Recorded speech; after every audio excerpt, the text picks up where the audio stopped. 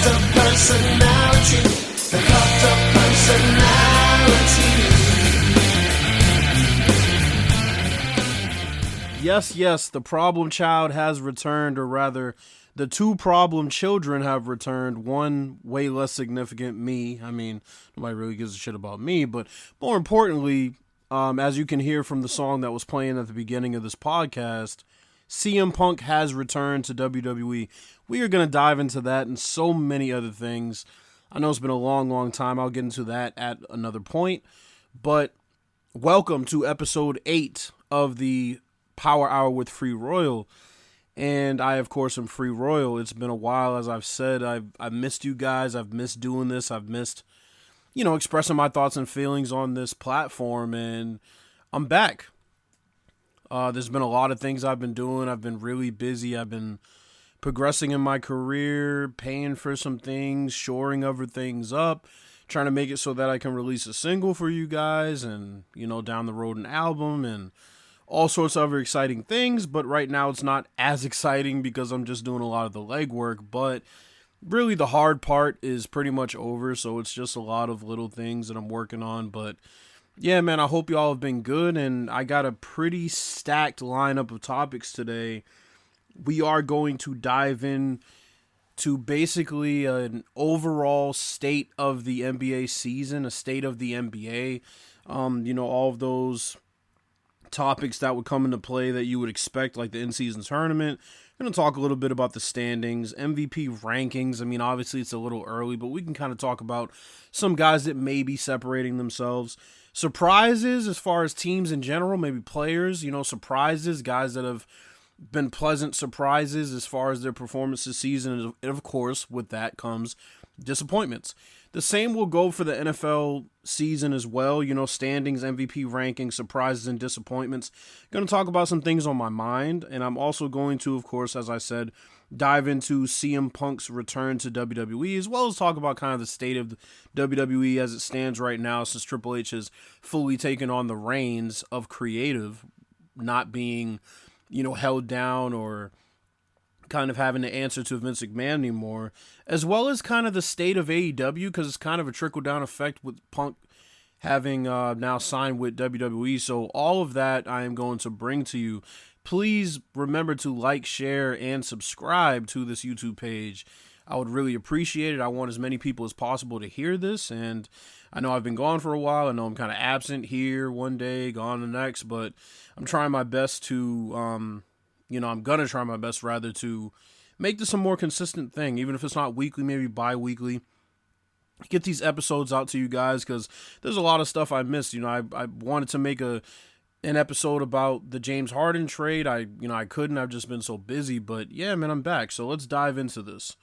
The first topic we're going to talk about is just the NBA season as a whole. The in-season tournament just wrapped up. The Lakers defeated the Indiana Pacers in the finals of that tournament. And man, I got to be honest, prior to knowing the entire setup of the in-season tournament, I was very skeptical, because I felt like, are they adding games? Is this going to be some sort of gimmicky tournament that we really can't identify with as basketball fans? Because, soccer teams have tournaments all the time, and it seems like the soccer season sort of never ends. It seems like it's, 365, even if guys are playing in other leagues or national teams or, whatever. But with the NBA, you're just not used to an in-season tournament. I mean, even in college basketball, you have a lot of in-season tournaments. You have a lot of showcases. But with the NBA, it's just basically the long 82-game season. Adam Silver's idea to add more excitement to the beginning of the season definitely, in my opinion, worked out. You could tell the players really cared, especially the guys at the end of the bench. That $500K bonus is major. 500K does not hurt, even the richest player in the league. So teams were playing hard. There were some blowouts, but there are also a lot of really entertaining games. There were a lot of rather intense moments in those games, and the crowd seemed to be into it. With that came new uniforms, new courts. Some of them were a bit egregious. The colors were almost seizure-inducing. But overall, I really liked it. Now, of course, with that comes the minimizing of the Lakers winning because, of course, it's LeBron James and it's the Los Angeles Lakers. So anytime that they accomplish really anything, it'll be shot down as unimportant. No, who cares about a midseason tournament? Well, look, I'm not big on hypotheticals, but are you going to tell me that if the Indiana Pacers didn't win that tournament, people wouldn't be coming out of the woodwork saying, why don't you put the Pacers on television more? Why don't you put them on national TV more? Tyrese Halliburton is a superstar, which, look, all of that is true. But it would have been the result of the Pacers winning the in-season tournament. The same in-season tournament that people are now trying to minimize because the Lakers won it. And a lot of people said that prior to the finals. They said, look, if the Lakers win, we already know what people are going to do because anything having to do with LeBron James will be minimized, detracted from, etc. The Lakers are a far better team this year. They are far better defensively. Anthony Davis, even though he struggled early on in the season, kind of, I won't say he was dogging it, but there were certain nights that he was just kind of floating. He's been putting together some really good performances. He never really lacks on defense, but sometimes you just want him to, do a rim run, seal somebody, call for the ball, and dominate. And sometimes, he just isn't really looking to do that, which is a bit disappointing because, at one point in the season, they had LeBron in a minutes restriction, and they would have lost 50, 60 games if they had him on a fucking minutes restriction. LeBron playing 30 minutes a game against this version of the NBA, where a lot of teams are better, everybody from Orlando to Houston, teams that were underdeveloped have gotten better with a year of, cohesion and chemistry. The Lakers were going to lose a lot of games if they kept him at 30 minutes. Now, I don't think LeBron should be playing 41 minutes per game or anything like that, but at the same time, there's a happy medium. There's a 35, 36, anywhere from 34 to 36 minutes. They'll be competitive with any team in the league. But, overall, the NBA, there's been some high-quality basketball played. There's been some low-quality basketball played. Such is the ebbs and flows of the NBA season. As it stands right now in the Eastern Conference, Boston is 16-5. They are first in the Eastern Conference, followed by my League Pass team, Orlando Magic, 16-7.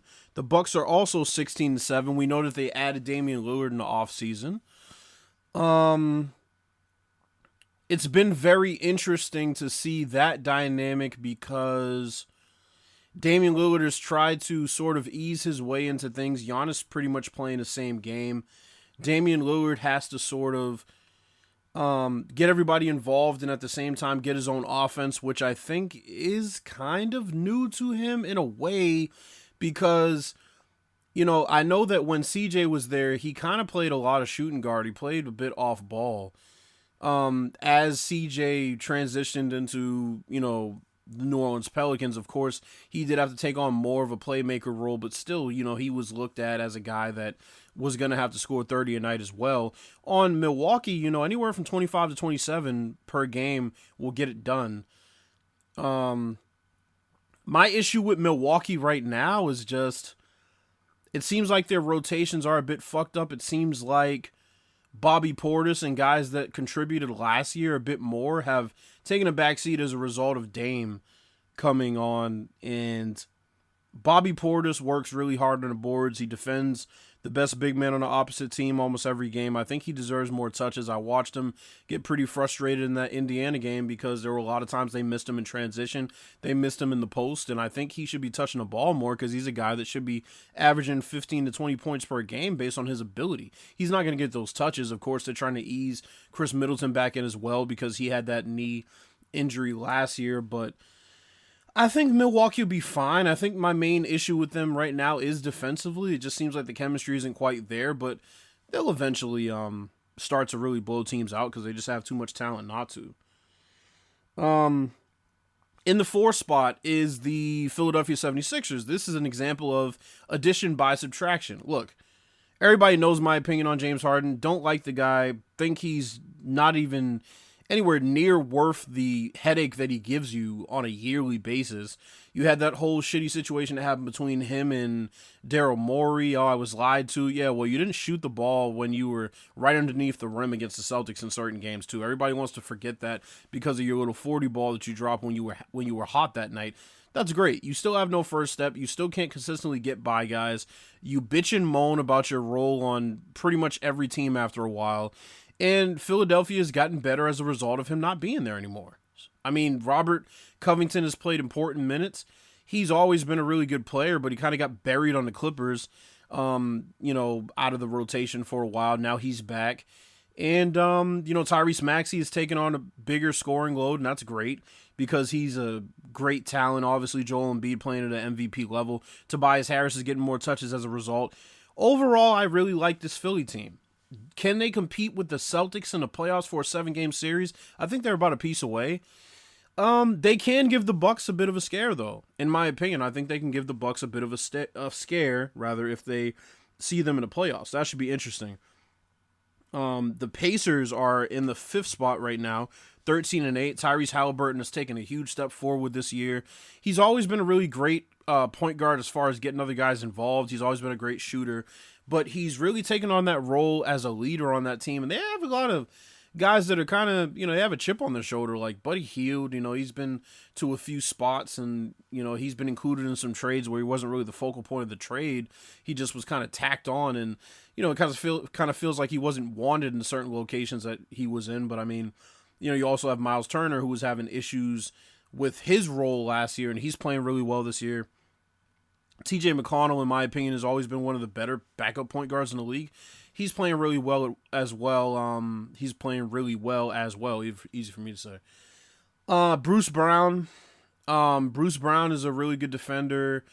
He's also a guy that can get others involved and get his own offense as well. Really kind of like a glue guy. He's pretty good. Indy puts up a lot of points. They're going to put a scare into somebody in the playoffs, I'm sure. As long as they keep this momentum that they have right now, I'm sure they'll make it into the playoffs. Next, you have the New York Knicks. There's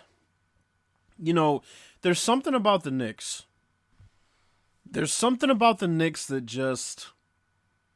I can't trust them, and I think it's really Julius Randle. Julius Randle is so sometimey with his decision-making, with his effort on defense, with his inconsistent shooting, his, tendency to rely on his jump shot too much. I mean, he's another guy with all the talent in the world, but, you'll get 30-9 from him one night, and you'll get 15-5 from the next night, and it's like, just be consistent, man. RJ Barrett's taking a step forward. Jalen Brunson is the best player on that team. You also have Josh Hart, who's a really scrappy player. You have Emmanuel Quickly, who's, a very good, instant offense guy off the bench. And they have some pieces. Quentin Grimes, really good defender. They have some pieces on that team. But, even Quentin Grimes isn't really happy with his role right now. It seems like a recurring theme in the NBA right now. The Knicks, I don't think, are going to be too much of a threat come playoff time, but you never know. Number 7, the Cleveland Cavaliers. Another year of experience for Evan Mobley. I really like Evan Mobley. Obviously, they have Darius Garland and Donovan Mitchell. Garland was hurt for a little bit. Donovan Mitchell, to me, I don't know why, but I just feel like he can never take that step to superstardom. There are nights when he disappears too. And as a superstar in the NBA, I just feel like he doesn't elevate his teammates the way that actual superstars do, like a Joker or, even a PG when you saw that Kawhi was out in the playoffs against the Suns. Like, the ability to elevate your teammates, I don't see that in Donovan Mitchell. I think he's a really good scorer. I think he's a very athletic and just quick twitch guy. I do agree with that, but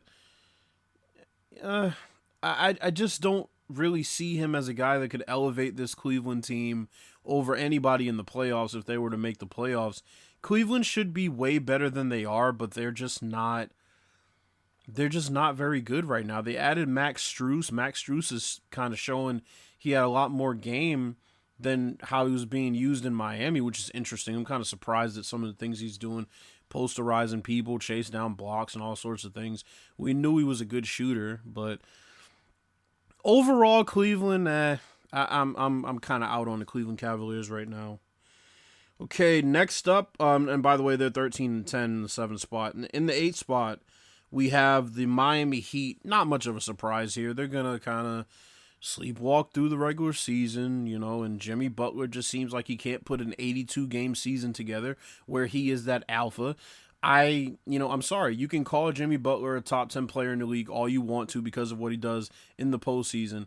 But if he's not going to do that during the regular season and get you a better seed, injuries have been very kind to the Heat in the playoffs where they can kind of take advantage of their chip on their shoulder that they had because everybody pretty much says, they have no chance in a given series. And I think at this point with how good the Eastern Conference is getting, they're not going to be able to do that this year. They may either miss the playoffs or be a first-round exit if they get in. I do like Jaquez. Jaquez is a really good rookie, really great footwork, man, elite footwork. He had elite footwork in college. It hasn't changed in the NBA.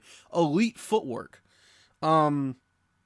They have some pieces, but overall, Miami's another team that just sleepwalks through the regular season, and I guess we'll figure it out in the playoffs, and I don't think that's going to work this year.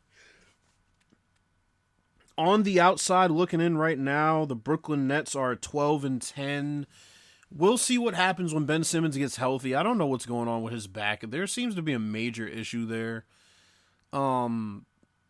Even if he does come back, I don't know how good Brooklyn can really be compared to the, top teams in the Eastern Conference. I don't know if they can even really put a scare into the top teams in the Eastern Conference. Cam Johnson is a really good defender, really good spot-up shooter, can get his offense every now and then. Mikal Bridges is a star, not a superstar quite yet, but a very good player. We never really knew how good he was until he got on Brooklyn and got his own team. Cam Thomas, instant offense, but another feast of famine guy. Give you 25, 30 one night, about 9 the next night. Inconsistent minutes and inconsistent play. In the 10 spot, you have the Atlanta Hawks. Atlanta Hawks are another team. This is a common theme in the Eastern Conference. Underperforming teams. If you want to talk about the disappointments, the Atlanta Hawks will be on that list. The Miami Heat will be on that list of teams that just dog it on certain nights. And then, you forget the potential that they have and they come out and they compete against a team like the Bucks. They blow out a team like the Bucks because, on certain nights they seem motivated to play and on other nights they just aren't. Trae Young is, in my opinion, I would call him a superstar come playoff time, but it's another situation in which the regular season tells the true story of teams sometimes and their habits. And Atlanta is a team that has bad habits. And Quinn Snyder is a really good coach. And DeJounte Murray is a really good talent, but he's another guy that doesn't bring it every night. And they're just another example of young stars on a team. It seems like they just can't put together that effort night in, night out when they need to, beat the teams that they should beat down. They get themselves into these tight games in the fourth quarter, and, it can go either way. And then you find yourself in the 10 spot like they are. The Toronto Raptors just don't really have enough talent. Right now they are 9-14. The Hawks are 9-13. Raptors are 9-14. Scotty Barnes is a really good player. Pascal Siakam, I don't know. They might try to deal him at the trade deadline. I don't really know. I think he's kind of, I won't say overstayed his welcome in Toronto, but they're probably going to try to move him to a contender. Scotty Barnes is going to be the obvious best player on that team and a superstar going forward. I think he does have superstar potential. Dude has it all. Great defender, can bring the ball up and down the court, initiate the offense, get offense for himself. He can pass really well. Really like Scotty Barnes. In the 12 spot, 9-15, you have the Chicago Bulls. Another huge disappointment. I know Lonzo is out with his knee issues. Hopefully he recovers and comes back because he's a really good talent. Just really good quintessential point guard. He became a really good shooter in the NBA for that little bit of time that he was healthy. But, Zach LaVine wants out. There's a lot of issues. There were issues last year with him and Billy Donovan. I don't quite know what's going on with that. Now he's injured. I don't know if he's really hurt where he can't play or he's just like, fuck it. DeMar DeRozan, they're trying to get him to sign a contract extension. I don't know if they're going to be able to get him to agree to that. So LaVine and DeRozan are two people at the deadline that they might be looking to move. If they're going to blow it up, then Vucevic becomes available, I'm sure. The Bulls are just a mess right now. Next is the Charlotte Hornets. LaMelo Ball is hurt. That's about all I'm going to say about that because there's nothing really else to talk about. The head of the snake is hurt. And, they have a long way to go. They need some pieces. And I don't really like the dynamic of their team anyway with Rozier at the 2 and LaMelo at the 1. So, to be continued with that. In the 14 spot, and they're 7-14, by the way. In the 14th spot, yikes. 3-19, the Washington Wizards. Jordan Poole got his own team. He got what he wanted. He has not performed well. Kyle Kuzma's played pretty good this year. We already knew the Wizards didn't have enough to compete, but Jordan Poole was a huge disappointment this year. You'd at least expect him to be putting up, 25, 26 points per game. Right now, he just hasn't performed very well. I don't know how the chemistry is. We've seen a couple of, bench interactions between him and his teammates. It's clear they don't like his shot selection. It's clear they don't like some of his other decision-making on the court. And they're just a really bad team. They're probably going to be a lottery team easily. And I'm talking like top of the lottery, like 3 or 4. The last team in the East is Detroit Pistons. They are the worst team in the league. It's not really a surprise. They're really bad. They're going to lose 60, 65 games. They're that bad. Cade Cunningham is a great talent. Jaden Ivey is a head case. Jalen Duren is a great talent. Killian Hayes is kind of starting to find his way. Get back to me in about 3 or 4 years, and we'll see exactly how the Pistons are. They signed one of the Thompson twins. I forget it was Asor Amen, but he's really good. But they're just a really bad team right now. So get back to me in 3 or 4 years. On to the Western Conference. This will be a shocker. In the number 1 spot right now, as it stands, we are in December 12th. The Minnesota Timberwolves are the number 1 seed in the Western Conference, 17-5. That's interesting. I'm not a huge fan of the the Twin Towers with Gobert and Karl Anthony Towns. I just feel come playoff time that is going to bite them in the ass when it comes to teams that can really match up, hunt guards that can take advantage of that. I just don't see how that really will fit into a playoff series as far as defending certain teams, especially in the Western Conference. But right now they're off to a pretty good start. The West is pretty injury-riddled. Denver, Phoenix. But, Anthony Edwards is playing really well. He's taken a step up to that superstar echelon almost, but he got hurt. And I hope he recovers soon because he missed last night's game. He's missed a couple other games. Karl Anthony Towns playing pretty steady this year. He's another guy you want to put together an 82-game season of that, or however many games he plays, 70, 75. We'll see. I don't think that holds, them having the number 1 seed, but they're playing good basketball right now. Number 2, the Oklahoma City Thunder are 15-7. They have a lot of talent. Say what you want about Josh Giddey. I'm not going to get into it. I'm not going to speculate. This isn't that type of podcast. But Josh Giddey's a really skilled player on the court, really smart player, really crafty player. Shai Gilgeous-Alexander, or Shea, I forget how you pronounce it, Shea or Shai. Shai Gilgeous-Alexander, I believe it is. He's just a handful on defense. He has so many counter moves. He's crafty finishing around the basket.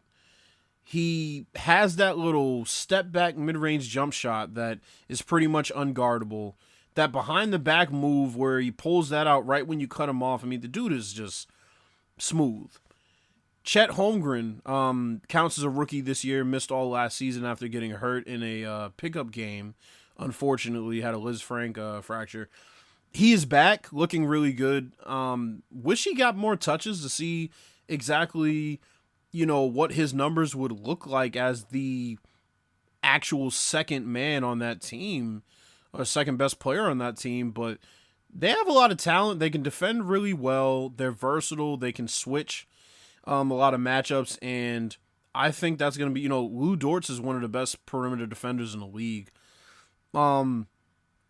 They're really going to be interesting come playoff time. No doubt they'll be in the playoffs. I don't know if they'll be the number 2 seed. A lot of these seeds are not going to hold right now in the Western Conference, but they will be in the playoffs, and they're going to be a tough out for sure. Number 3, we have the Dallas Mavericks. I love this. I remember so many people talking about Luka and Kyrie can't play together, yada, yada, yada. They've been playing some really good basketball. Kyrie got hurt. I hope he's not going to be out for too long, because him and Luka, man, there's 2 really smart basketball players. They got Tim Hardaway back healthy. They have, Dwight Powell, I believe, is back healthy. They have a really good squad, man, and they're going to be a tough out in the West, too. I think the only issue with them is just, Dallas is a team that plays kind of fast, and when their shots aren't falling, they kind of do rely on a lot of threes. But when their shots aren't falling, it can get kind of ugly because of the fact that they're so perimeter-based. But I think in the, Western Conference, you can find them around the 6th or the 7th seed. They're definitely not going to be in a play-in, I don't think. Really good team. I like how they're playing early in the season. They're feasting on those really bad matchups. They've beaten a couple of really good teams and already beat the Lakers. I like them. The Denver Nuggets are the defending NBA champions. They right now are 15-9. They're struggling a bit with injuries. I don't want to talk too much about them. It's kind of hard to assess them right now. Jamal Murray's just starting to ease into things, but I think they'll be okay. Not sure they'll repeat. Actually, would probably bet against them repeating, but they will be able to at least make it out of the first round, I would say.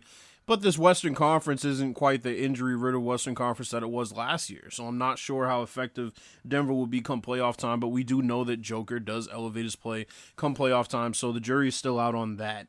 Number 5, the Sacramento Kings. They are, as it stands today, 13-8. They are a really scary team come playoff time. I can't believe they collapsed the way they did against the Stephen Curry-led Golden State Warriors last season in Game 7. I just can't believe the way they collapsed. He basically just destroyed them all by himself with that 50 bomb. But, they're a really tough team, man. They play pretty good defense when they want to. Mike Brown's a really good defensive coach. He's a player's coach. And, it seems like they'd run through a wall for him. De'Aaron Fox, really good player, budding star. Sabonis, really good player, versatile player. Great rebounder, pretty good post defender. Could be better, could be a bit stronger in the post, but really good passer. Malik Monk, instant offense. They have pretty much everything they need. I think rim protection would be their only real liability, but I really like the Sacramento Kings roster. Next up, number 6, we have the Los Angeles Lakers at 14-9. Look, I like what they did in the offseason, going and getting Jackson Hayes, getting Cam Reddish, going and getting Christian Wood, all guys, once again, have a chip on their shoulder and something to prove. I really do like this team right now. Austin Reeves has been playing pretty steady. D'Angelo Russell has been playing much better this year. LeBron James, of course, year 21, nothing new. Dude is playing fucking out of his mind. A bit too many minutes. Hopefully they can stabilize these rotations, get him a bit less minutes so he can be, as effective as they need him to be down the stretch. Anthony Davis, keep putting those consistent performances together on a night-in, night-out basis. The Lakers will be just fine. In the number 7 spot, we have the Houston Rockets at 11-9. This is a very pleasant surprise to some people. To me, I'm not really surprised. Ime Udoka is one of the best coaches in the league. They have a lot of young talent on that team. They have Dylan Brooks, who is a dog, who is just a tough, rough and tumble player. They have Fred VanVleet, who's a great point guard.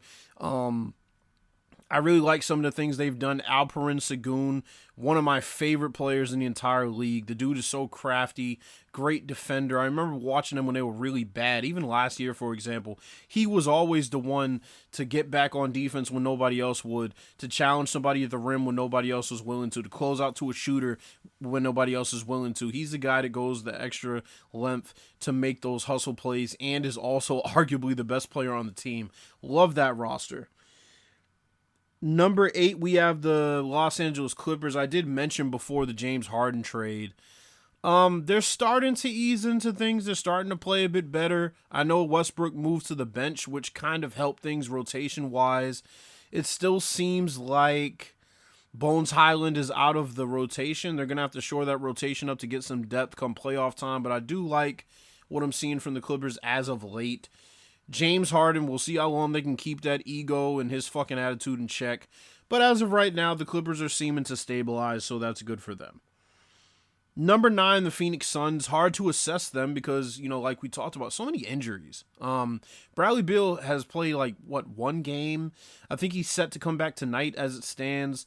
Hopefully he can, get healthy and consistently healthy and stay on the court so we can really see what this Phoenix team is going to look like come playoff time. They're obviously going to make a run. They have too much talent not to. Devin Booker, Kevin Durant, Bradley Beal, they'll be fine.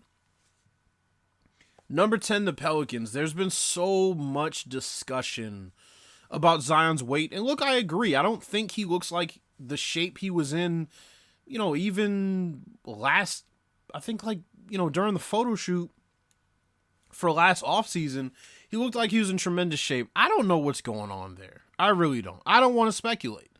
I don't know what's going on. I hope they get it figured out. Zion is a generational talent. Brandon Ingram's a really good player. CJ McCollum's always been a steady, pretty good player. I don't know what's going on right now with Zion's weight, but he needs to get it together. And it's not even that he's not playing well, because he is, but seems like night in, night out, he can't really do it. He needs to drop, in my opinion, about 15, 20 pounds. He just does. He's in shape for normal human beings. He's not in shape for a guy that needs to be the best player on the team, in my opinion. He's still putting up stats, which just shows what a fucking freak of nature he is, but he could be in much better shape. I do agree with that. I'm not going to go as far as all these other idiots like Stephen A. Smith and other people, but he does need to get in shape if the Pelicans are ever going to reach their full potential. Now, I would say that a bit of a disappointment is this next team at number 11, the Golden State Warriors at 10 and 12. Stephen Curry has had to carry such a heavy load. I mean, Klay Thompson's playing for a contract.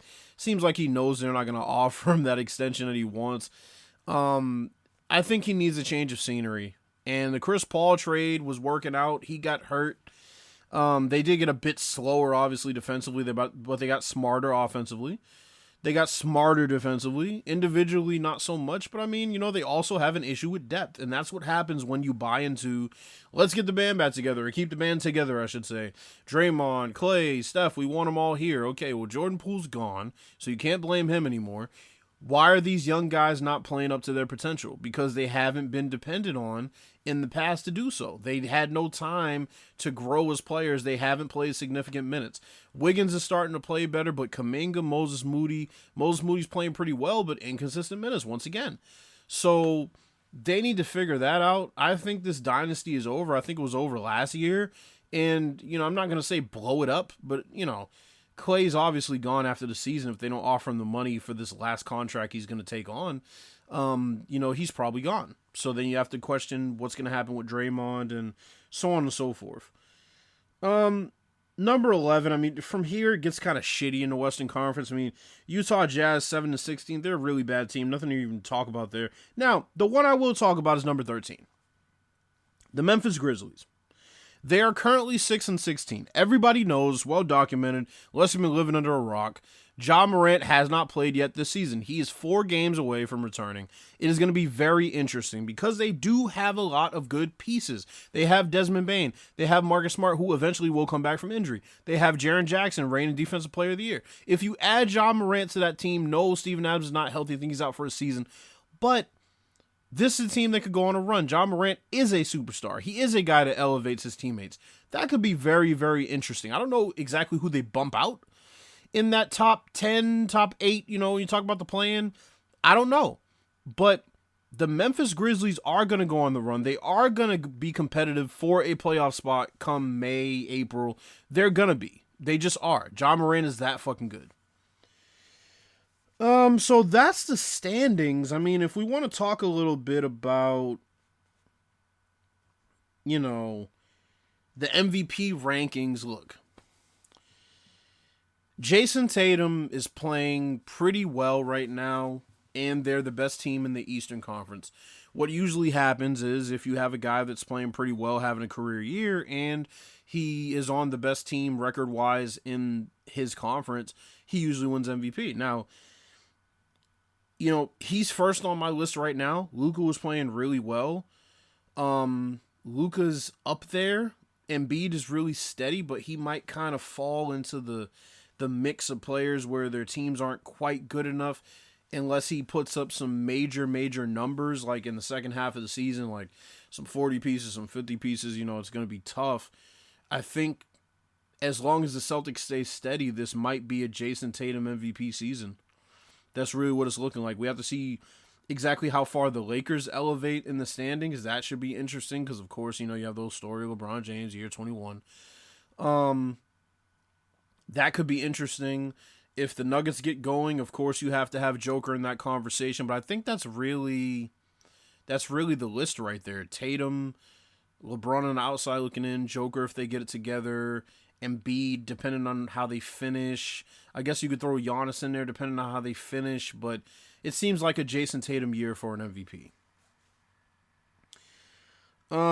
Surprises and disappointment. Surprises, I got to talk about the Orlando Magic, my league pass team. I love them. Good young squad, man. Jalen Suggs, Paolo Banchero as their best player. Wendell Carter's hurt right now, but he's a really good big.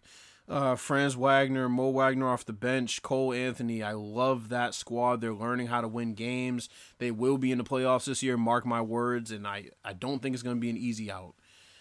Other surprises, I mean, OKC's really good. You know, I wouldn't even say I'm really surprised, but they're really good. Second in the Western Conference right now. I don't know if that holds, but they're really fucking good, man. They're going to make the playoffs. They're going to make the playoffs as like a 5th seed probably, and they're going to give people some problems. And I can't wait to see it because you need new blood. You need new teams and new stars in the playoffs on that, you know, on that stage to make a name for themselves.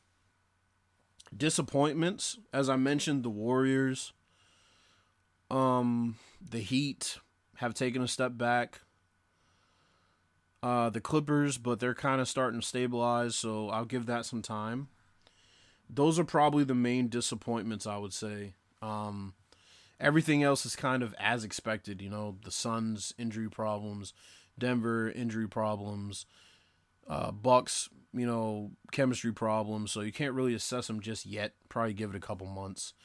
Right around the All-Star break, you can kind of assess those teams once they get, you know, healthy. And the Bulls. The Bulls are definitely a disappointment. They're a team that should always be in the thick of things for the playoffs, and right now it's looking like they're going to be moving a couple of major pieces at the deadline, at least one. Moving on from the NBA, I do want to talk about the NFL. Man, oh man, the NFL, man. That is a league that evolves week to week. I mean, literally, a team looks like they're going to run away with their division. They're going to run away with home field advantage. And there are a lot of games right now between marquee teams that are exposing some guys, are exposing some teams. You know, last night we had Miami get upset by the Titans. It's, you know, as they say in any given Sunday league, I have another theory for that I'll save for another day, but a lot of crazy shit happened in the NFL. Let's get to these standings, shall we? We have the Miami Dolphins at 9-4. High-powered offense. We already know that. Tyreek Hill, probably the best receiver in the league. Tua, one of the most accurate quarterbacks in the league, has definitely taken a step forward. Glad to see him healthy. The Bills, 7-6. So many bad losses they've had. I mean, God, just Josh Allen, some terrible turnovers. Leads the league in picks, if I'm not mistaken. I don't know if I can trust the Bills come playoff time. I really don't. They abandon the run a bit too much sometimes for my liking. Defensively, they've taken a step back this year. I think one of the major defenders are hurt. Either Justin Poyer or Micah Hyde. One of them, I'm pretty sure, is hurt. But still, the Bills are a team that's very sketchy to me right now. I thought for sure they would be, competing for home field advantage right now, which I guess they technically could, but they're going to have to go on a bit of a run. The Jets, obviously, Aaron Rodgers got hurt. There were talks of him coming back. Now, look, anything's possible. If Zach Wilson can go on a run this next couple weeks, I guess maybe A-Rod will have a reason to come back, but I don't see it. That's like an outside chance of that happening. The Jets will come back next year, hopefully with a retooled line. Aaron Rodgers healthy. They have some targets. They have some running backs, and I feel like they might be able to compete for a Super Bowl next year, but this year is just not in the cards. The Patriots, I take no joy in saying this as far as the fans. Oh, no, fuck some of them fans. As far as the players, but God, this team is ass. Can we please get Bill Belichick the fuck out of here, please? Yes, I'm from Boston. Belichick has long been overdue to get shit canned, at the very least as a GM. Get him the fuck out of here. I'm not even going to go on a rant about what a mess this fucking team is. He ruined his quarterbacks' confidence, both of them, last year when he benched both of them in the same game against the Bears on national TV. Get him the fuck out of here. Bailey Zappi's playing really well right now. The same guy that got cut in preseason. Go figure. Bill Belichick, the fucking genius, couldn't see that Bailey was maybe the guy to go to late last year before he decided to fucking throw Mac Jones back in. It's just a complete fucking mess. Get him out of here. All right. Moving on. AFC West, the Chiefs. Boy, this Chiefs offense is unrecognizable. Drop passes, lack of separation, mental mistakes, bad play calling. Eric Bieniemy being gone does affect some of that, but not all of that. This does not look like a team that just won the Super Bowl. Defensively, they're pretty fucking good. Offensively, they're lost. Unrecognizable. You see Pat Mahomes is frustrated, very frustrated. Took it out on the refs. At the end of that game against the Bills, I mean, man, it is just really, it might be time to hit the panic button in Kansas City. I don't think it's too early to say that. It might be time to hit the panic button. This is a team that has not played a road playoff game in the Pat Mahomes era. Just think about that. They're going to play one this year. Guarantee that. Denver Broncos, 7-6. Retooled offense. I give Sean Payton credit for that. Everybody thought Russell Wilson couldn't play anymore. You know, it's not the case. Rumors of his demise were greatly exaggerated. Still don't think they have enough pieces really to be the high-powered offense of, say, like a, Los Angeles Chargers, even though their play calling is complete shit too. But, as far as the offensive teams in the West, they're clearly third. They're safely third, even with the Chiefs' offensive problems. I don't think they make the playoffs, but anything can happen. I don't think they make any noise in the playoffs for sure. Defensively, they still have a lot of things to shore up. They're playing much better than, giving up fucking 70 points way back when. But, Denver's just kind of one of those fair to middling teams. The Chargers, we can talk about it right now. Disappointment. Every fucking year. Oh, and by the way, Justin Herbert out for the season. 4 more games left. Outside looking in the playoff race.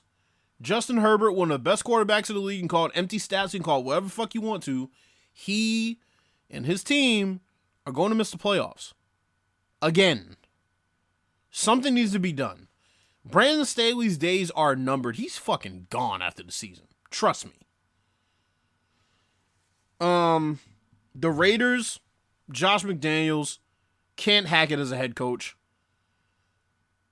I mean, we saw that, right? So now they replaced him with Antonio Pierce, and you kind of realize that even with Antonio Pierce, they just don't have enough pieces. Devontae Adams, in my opinion, will be a New York Jet next year. He's made it clear on several occasions, regardless of whether he's tried to make it clear or not. He pretty much came there to play with Derek Carr. Derek Carr's not there. So, yeah. Josh Jacobs' contract year, he got his money with a bunch of bullshit incentives, which he's not going to reach. And, gonna have a disgruntled Josh Jacobs. Yeah, man. There are a lot of teams in the situation right now where they just don't have enough pieces because other teams and other conferences or other divisions are so much better, so much more complete. And, the Raiders are just another example. The Ravens, oh my God, pleasant surprise, man. Even with J.K. Dobbins hurt, pleasant surprise. Lamar Jackson playing out of his fucking mind. OBJ starting to catch his stride. I love it. Their defense is really good. They have a chance to be the number 1 seed in the playoffs as it stands right now. They are in the lead. I love it. The Lamar Jackson haters are starting to run out of fucking excuses. I love it. The Browns, 8-5. Man, Joe Flacco, man. Joe Flacco looks fucking great out there. He's always had a really fucking powerful arm, right? We know that. That's what he was known for. Throws a beautiful deep ball. We know that. Pocket presence. He's been playing long enough in the league. Definitely knows when to escape, get out of the pocket. Can deliver the ball right on target. They still have that damn good defense on the other side. I fuck with the Browns. I think they'll upset somebody in the first round. I really like the Browns. Next, we have the Pittsburgh Steelers. What a putrid fucking offense. Good God. If Mike Tomlin finds a way to make it out of this season with another winning record, I just don't even know what to say anymore. I don't know what to say anymore. This offense is abysmal. Some of the blame can be put on Kenny Pickett. Some of the blame can be put on the offensive coordinator. Some of the blame can be put on their lack of, weapons, I guess. I don't know. There are some teams this year. I did not expect there to be so many bad teams in the NFL this year. I don't think it's parity. It's bad football. So, yeah, the Steelers, 7-6. The Bengals, man, what a disaster. What a disaster. This is a team that's supposed to be competing for a Super Bowl. Joe Burrow gets hurts his calf in the offseason. Or in training camp, I'm sorry. And then, hurts his hand, out for the season. They started off slow. The Bengals kind of always start off slow. You expect them to get going. He gets hurt. One of my favorite quarterbacks, one of my favorite players. Really one of my favorite people in the NFL. It sucks, man. It really does. I like the Bengals, man. And, yeah. They're, Browning is interesting. Obviously, he's going to have to go somewhere else to really show what he can do because that is Joe Burrow's team, but he hasn't played bad. But, the Bengals are not going to make the playoffs. They have an outside chance. I just don't see it. AFC South. Jacksonville Jaguars, Trevor Lawrence got hurt. They didn't have a cart available for him, so he had to go and say that he wanted to walk that length of a football field and plus to the locker room. I don't buy it. Maybe Tony Khan used one too many fucking carts for his dumbass Stadium Stampede match. Anyway, we'll get to that later. They have a really good running back in Travis Etienne. They obviously have a franchise quarterback in Trevor Lawrence. Jacksonville will probably have a home game for the playoffs unless the Texans go on a little bit of a run here. I mean, they are only 1 game back, and the Colts are only 1 game back, which is amazing. Get to them in a second. This is a dogfight in this division right now. It's a 3-team race. It's going to be very interesting to see, if Trevor Lawrence re-aggravates that injury. Hopefully he doesn't. He did play this past weekend, so we'll see, man. I like this division. I wish Anthony Richardson didn't get hurt. We'd really see the full potential of this Colts team. And as we're talking about the Colts are 7-6 right now, right behind the Jaguars, 1 game back. Gardner Minshew has been playing pretty steady. He's always a guy that seems kind of like a Ryan Fitzpatrick. If he gets a chance to come in for the starter, he's going to fucking take that job and run with it and make it perhaps a difficult decision. Not in this situation with Anthony Richardson, you spent the #1 pick on him, but, make it difficult to decide between quarterbacks because he usually plays pretty well in these situations. And this is no exception.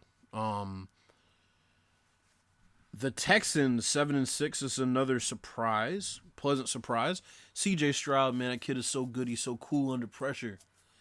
They had a nightmare of a day against the Jets, but you know those weeks happen. Jets defense is really good. He's a rookie quarterback. He's gonna have ups and downs. I think that's one of the things we do with rookie quarterbacks. If they play well for a string of time, we start to, kind of assess them like they're veteran quarterbacks, even though they're not. C.J. Stroud will be fine. He's gonna be a superstar in this league. Last but not least, the Tennessee Titans, who yesterday upset the Miami Dolphins on Monday Night Football. That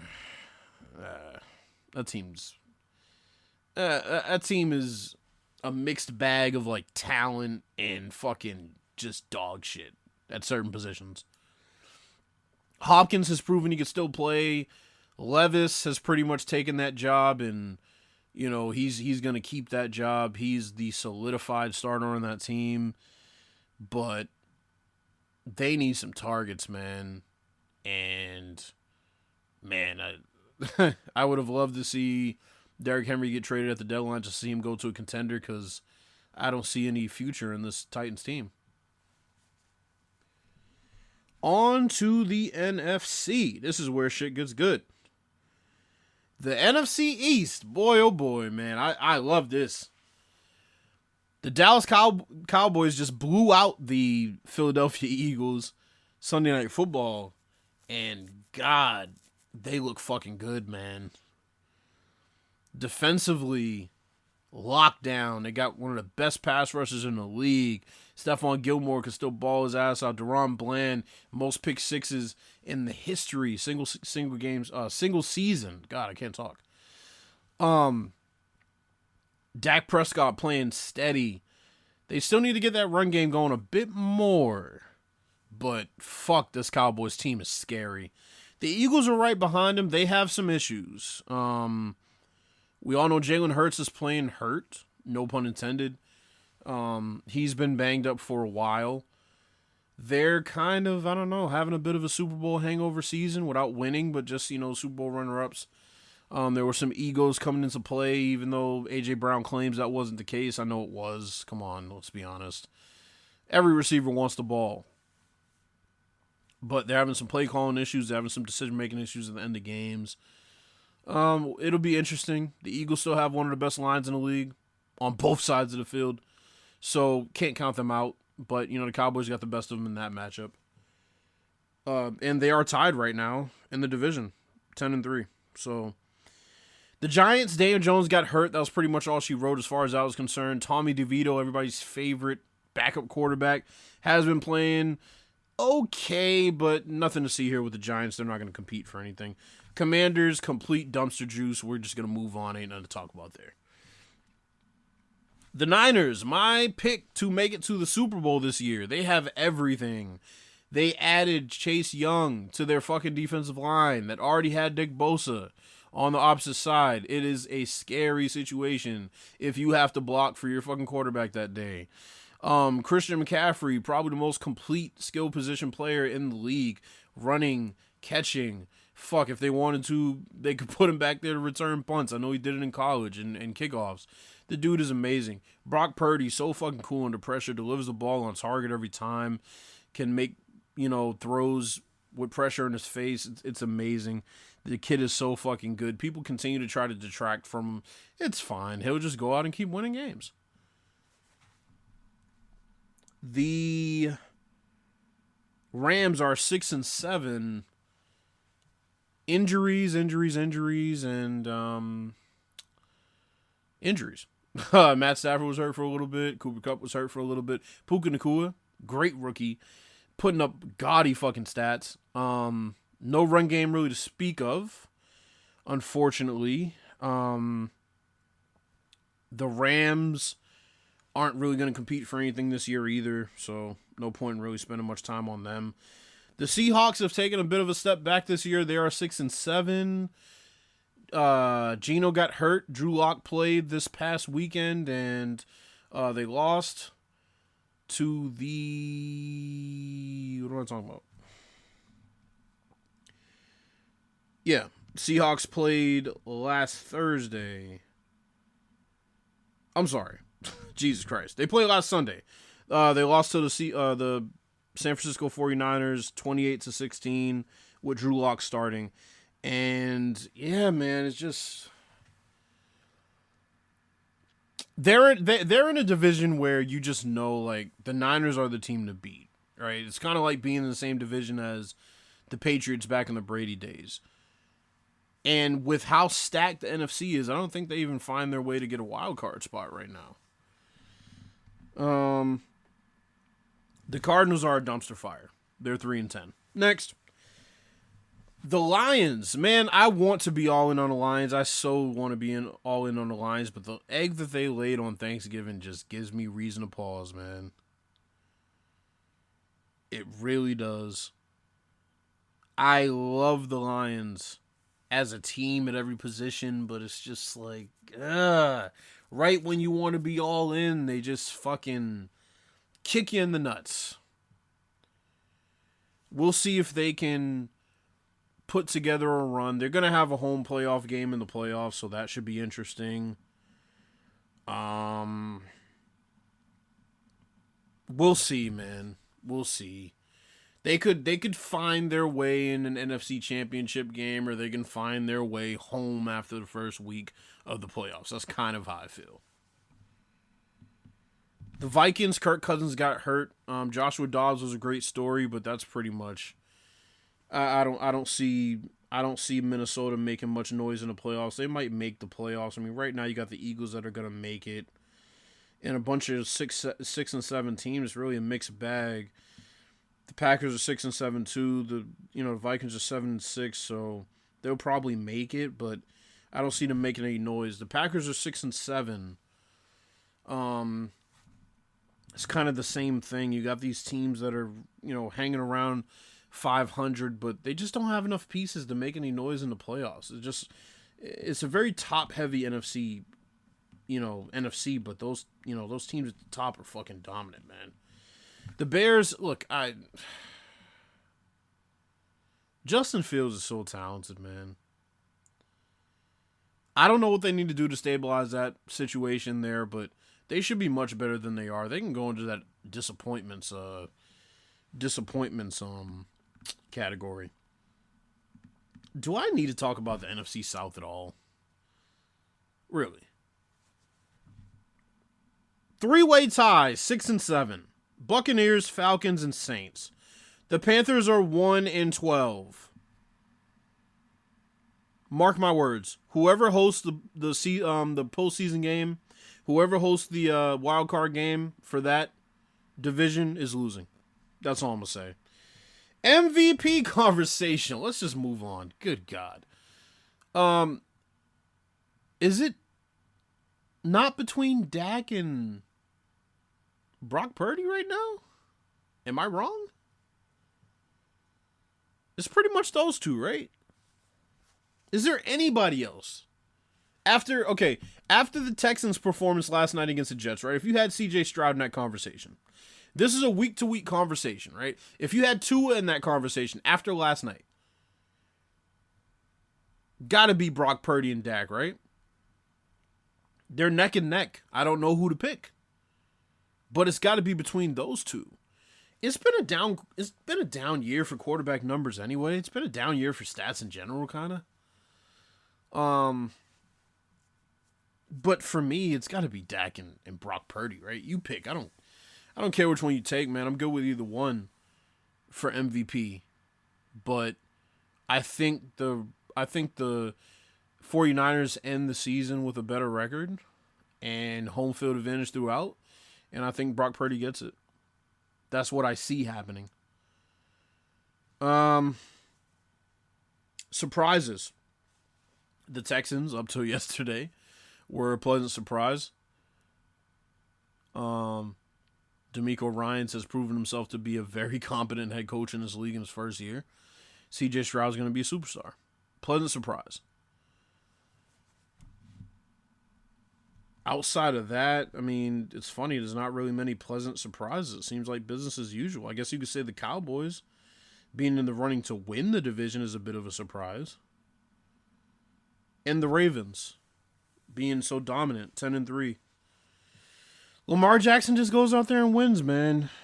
I think he has the highest win percentage, definitely one of the highest winning percentages for quarterbacks since he's been in the league. So that's a pleasant surprise. Disappointments, you name it, bro. I mean, Bills, Bengals for injury, purposes. The Colts were supposed to be competing for that division, but Anthony Richardson got hurt. Chargers are fucking trash, and Justin Herbert's out for the season. That's a disappointment. Supposed to be competing for the division. The Bills were technically supposed to be running away with that division, even though, people had the Jets in the conversation. The Bills have not played good football certain weeks. So those are the major disappointments to me. All right. Things on my mind. Things on my mind. Where have I been? I know a lot of you wondering where I've been. I've been working, man. I've been working hard on this project, this music project. I've been working hard on trying to get these songs cleared to be released for singles and as singles, and there's a lot that goes into it. I don't want to get too deep into the weeds, but there's a lot of stuff. There's a lot of things I'm doing to try to position myself better for everything coming up in my career, pretty much is the best way I can put it. I have been watching sports. I have been playing video games a little bit, but it's been mostly work. There's nothing wrong with that. I'm busy at something that I want to be my career in my life, which is music, so I can't be too mad about it. But that's where I've been. I've been betting on sports. Lord, is that stressful. Man, I can't tell you, I swear for the last 21, 22 days, all of my parlays have missed by one pick. Something. Yards for a certain player, points for a certain player, points for a certain team. Every single parlay I've had for the past 21, 22 days consecutively has been lost by one pick of something. It's frustrating. If this was how I made money, this is my only income, I would be stressing the fuck out. I don't know how people do that.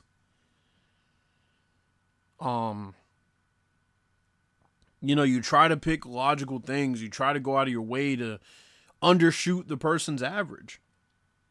If you're doing player props.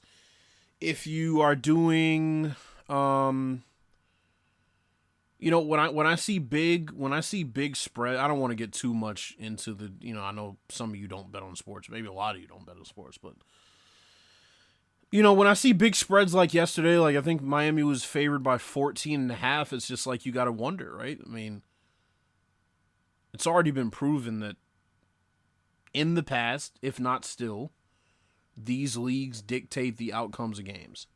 And when you see a spread like 14 and you see the fact that it's Monday Night Football, you have to pause and think for a second. And the Dolphins lost that game. So that's what goes into betting, right? You have to use your football acumen, your basketball acumen, whatever, but you also have to use your brain just as far as what does the NFL or the NBA get out of this team losing this game? It's unfortunate that you have to think like that. You should just be able to think practically and sports IQ wise, but you can't. So that's a frustrating part of betting. What else have I been doing? Saw the GTA 6 announcement. Man, am I excited. That is my favorite franchise outside of sports games, is Grand Theft Auto. A lot of hoopla around there being a female protagonist. I don't get it. I'm fine with it. It's a GTA game. I'm gonna drive around and do the same bullshit I do if it was a male protagonist. It doesn't really matter to me. The story is pretty intriguing. We'll find out more about that, of course, closer to release. I know they said 2025. I don't know exactly when. I guess Q1 2025, I should say, before the trailer even came out. It's a long way away, but, time kind of flies, so that's fine. But I'm really amped up, man. They're back in Vice City.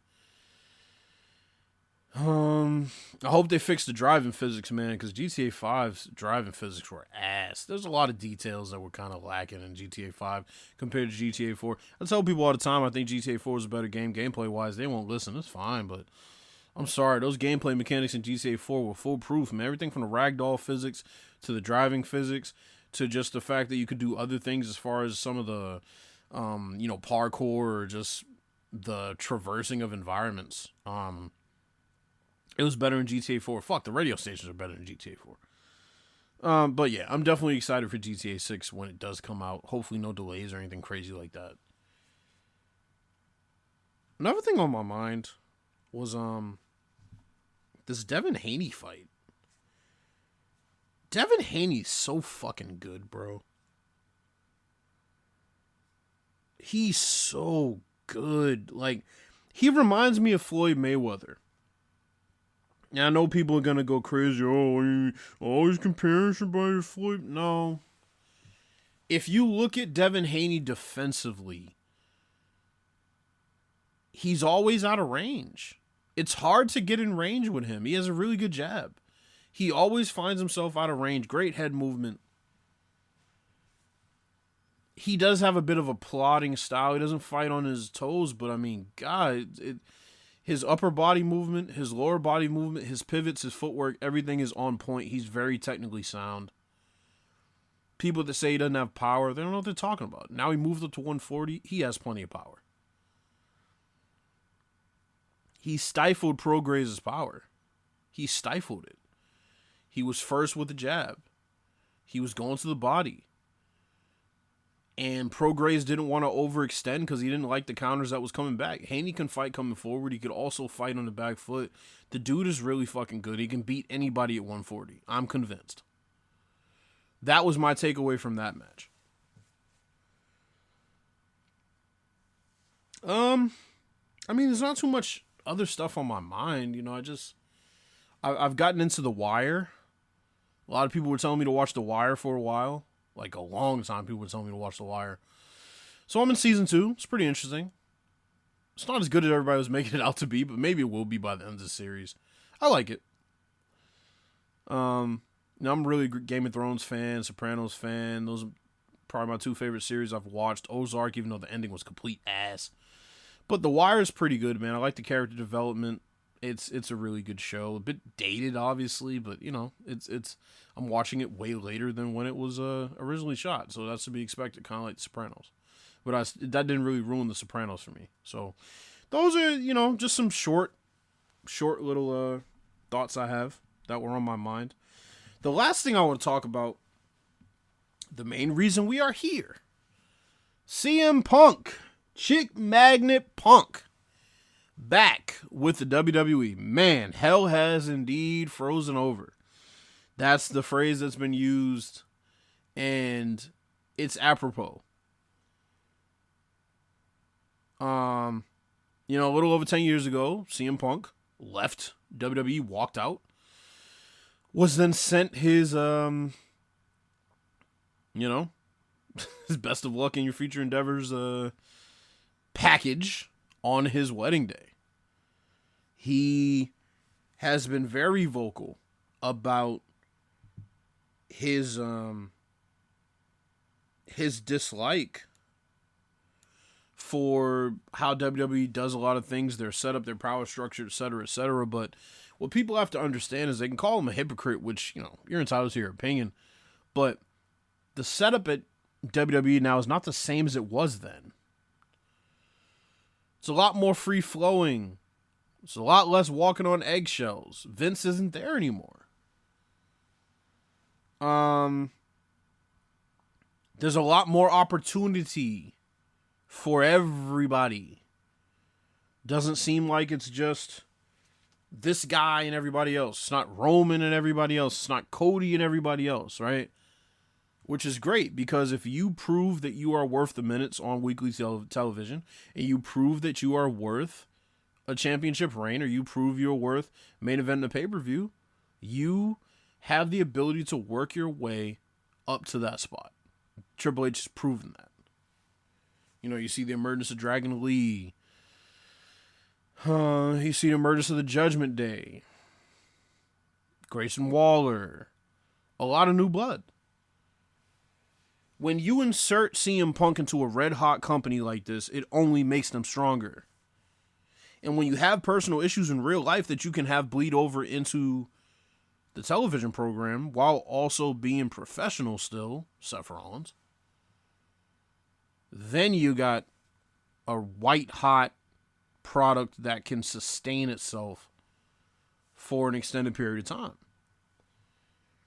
Seth versus CM Punk at Mania is a money match. Cody versus Roman is still a money match. The fact they're selling as many tickets as they do without Roman on week to week it just shows LA Knight and Cody Rhodes and Jey Uso and Sami Zayn, all these baby faces they've gotten over. It's amazing. Drew McIntyre, they're building into a monster heel. Bronson Reed, I think, will emerge as a monster heel shortly. WWE's on fire, man. They're on fire, and it's like a freight train headed downhill. Can't stop it. So, with that being said, let's talk about the state of AEW as a result. Now, everybody wanted to make it out to be like CM Punk was the problem there, despite the fact that they still have a lot of backstage bullshit going on, despite the fact that Tony Khan still can't put his big boy pants on and fire people himself. He has to put a fucking committee together for all that, despite the fact that Tony Khan still doesn't know how to book, right? All these issues are still very prevalent now that CM Punk is gone. Seems like they're just making up this devil shit as they go along. And their houses are down. Their ratings are down. Their merch is down. Everything's down. CM Punk was at the top of the merch seller list for their company. And he's been out for months. What does that say? They don't have any attractions. Nobody that people are going to come and, leave their house and pay for a ticket to come see. That's what wrestling's all about. And Tony Khan doesn't get that. You're supposed to be creating television. You're supposed to be creating stars, producing television, that will convince people to leave their house and come to see it. Instead, he's giving away money matches on free TV. And he has no attractions that people will come in droves to see. No wrestling company has sustained without attractions. Without one guy at least that somebody wants to come see. In droves that you can sell out a place with. And match him up with different guys. WWE has a white hot feud potentially with Becky and Nia. Are you fucking kidding me? I'm not even gonna say I'm a diehard WWE fan, because I'm not. Up till Punk came, I wasn't watching either show weekly. Because to me, WWE was boring, AEW was stupid, right? I don't like boring or stupid. I like coherent and entertaining. WWE has slowly but surely laid a foundation where their show is becoming more entertaining, more off the cuff, more free flowing. Feels like it's happening right in front of you. Not so much shit that, insults your intelligence. Still a couple of things. Just a couple of minor things. But AEW, holy fuck. It's like watching a video game. It's like watching your little cousin sit and play matches on loop on a video game. Everybody's kicking out of everything. Doesn't mean I'm an AEW hater. What is there to hate on? I'm not in the wrestling business. The fuck am I hating on? That's just what I see when I watch it. When I see clips, when I hear people talk about it, I say, oh, that's what I remember. A shitty product. If you like it, you like it. Feel free to disagree with me. But right now, AEW lacks an attraction. Somebody that will convince people to come see him. Live. Buy a ticket. Buy a ticket, buy a hot dog, popcorn, whatever the fuck. Sit down in that seat, cheer for him, boo him, whatever the fuck. Emotional investment. They're lacking it. CM Punk brings that, for better or for worse. Whether you hate him, whether you love him, whether you're in between. Most people aren't in between. They either love him or they hate him, which is why he draws money. And what they're going to do heading towards WrestleMania is going to be fucking legendary. What they're going to do at WrestleMania is going to be legendary. Because he's legendary. He is. That run that he had from 2011 to 2013, along with that championship run, was fucking legendary. Fans were clamoring for him to come back for years. Because he's that good. He elicits emotion. So that's my short little spiel. Overall, man, those were my thoughts about everything that's been happening around me that I haven't been able to comment on. And I really hope I can do this more often. I can't promise you, unfortunately. I wish I could. I'll try to do this at least bi-weekly. Check in with you guys and talk to you guys and interact with you guys. But until then, I hope you all have a very safe holiday. If you celebrate it, if not, hey, go see your family anyway. Be safe, be productive, and until then, peace.